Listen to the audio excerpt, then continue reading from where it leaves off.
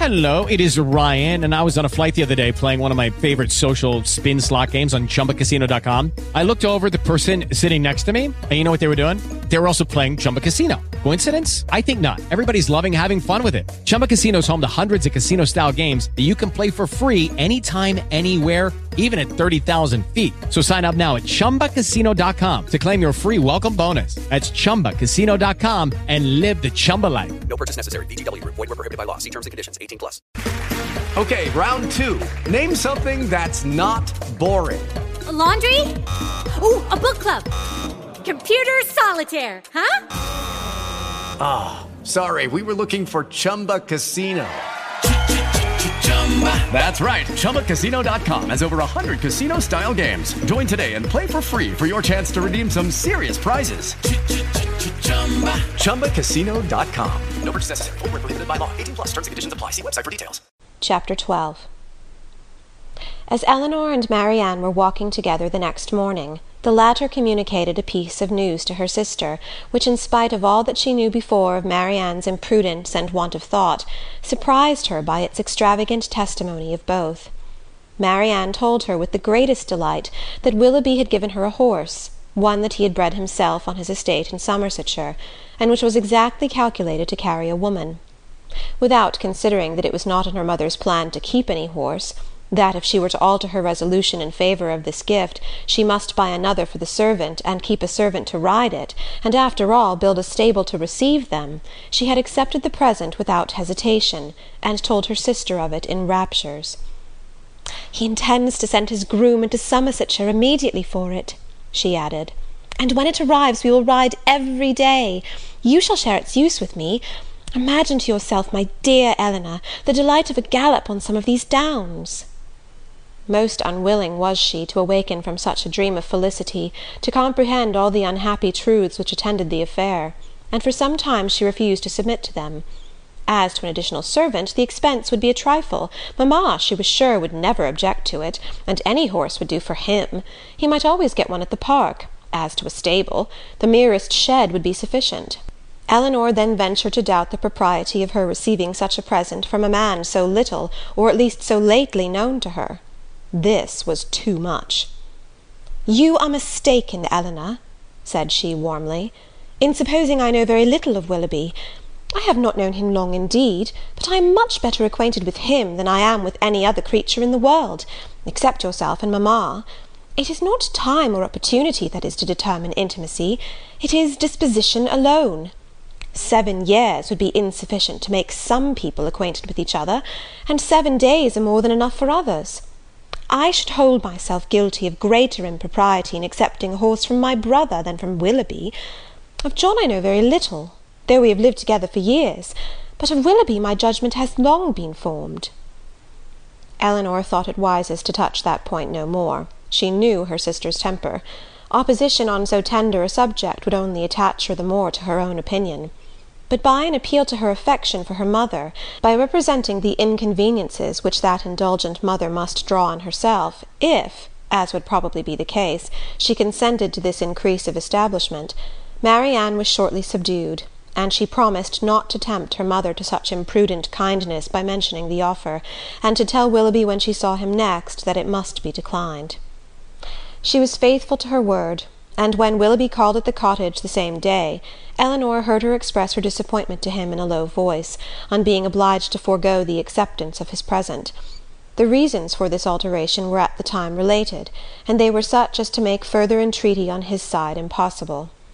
His concern, however, was very apparent, and after expressing it with earnestness, he added, in the same low voice, "But, Marianne, the horse is still yours, though you cannot use it now.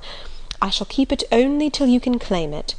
When you leave Barton, to form your own establishment in a more lasting home, Queen Mab shall receive you."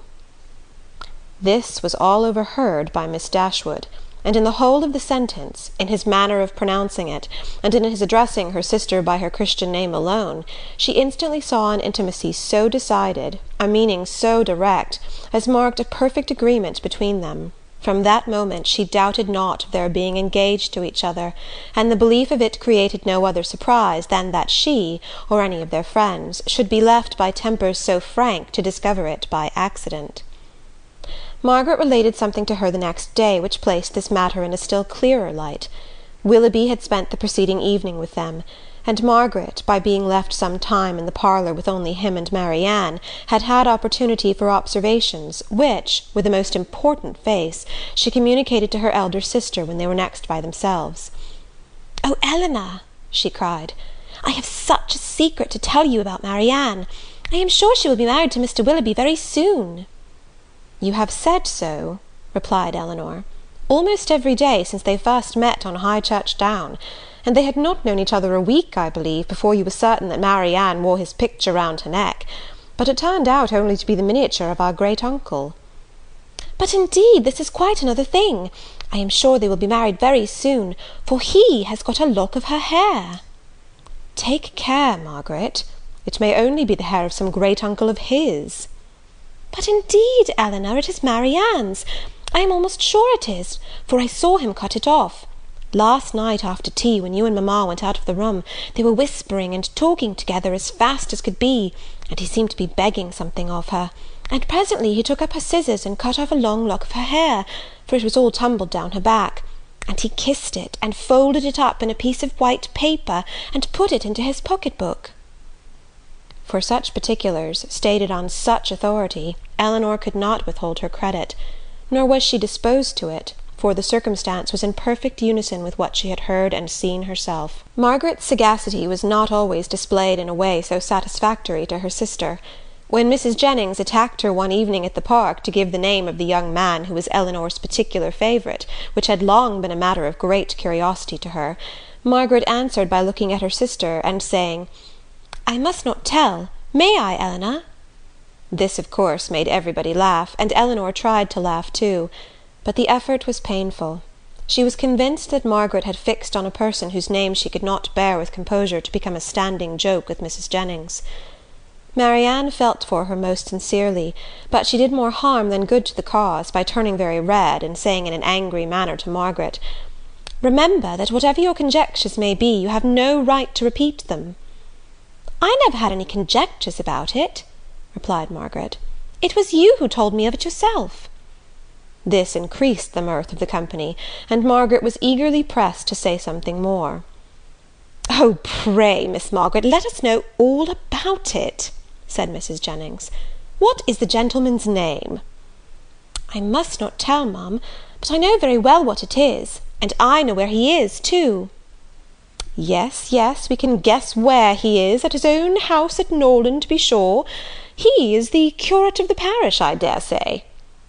"No, that he is not. He is of no profession at all." "Margaret," said Marianne with great warmth, "you know that all this is an invention of your own, and that there is no such person in existence." "Well, then he is lately dead, Marianne, for I am sure there was such a man once, and his name begins with an F." Most grateful did Elinor feel to Lady Middleton for observing at this moment that it rained very hard, though she believed the interruption to proceed less from any attention to her than from her ladyship's great dislike of all such inelegant subjects of raillery as delighted her husband and mother. The idea, however, started by her, was immediately pursued by Colonel Brandon, who was on every occasion mindful of the feelings of others, and much was said on the subject of rain by both of them.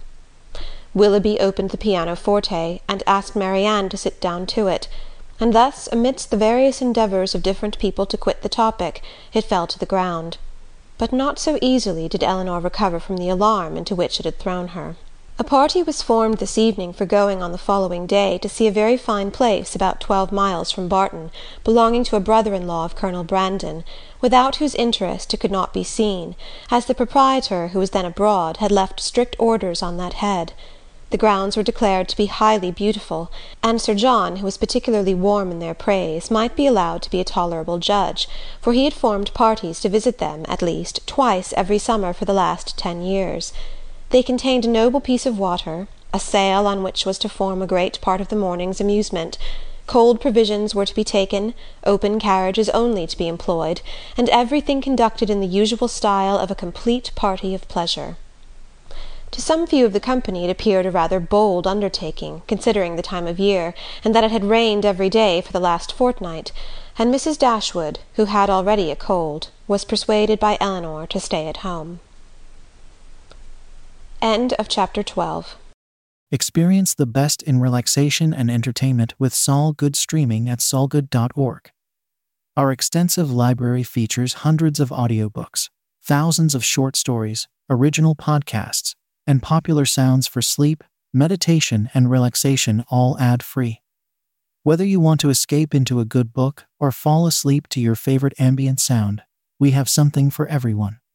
Go to solgood.org to start streaming and discover your new go-to for entertainment and relaxation. That's solgood.org. Revolutionize your commute with solgoodbooks.com. Just $10 a month for endless ad-free listening. Turn your daily travel into an opportunity to explore fascinating audiobooks. Start your audio journey at solgoodbooks.com today.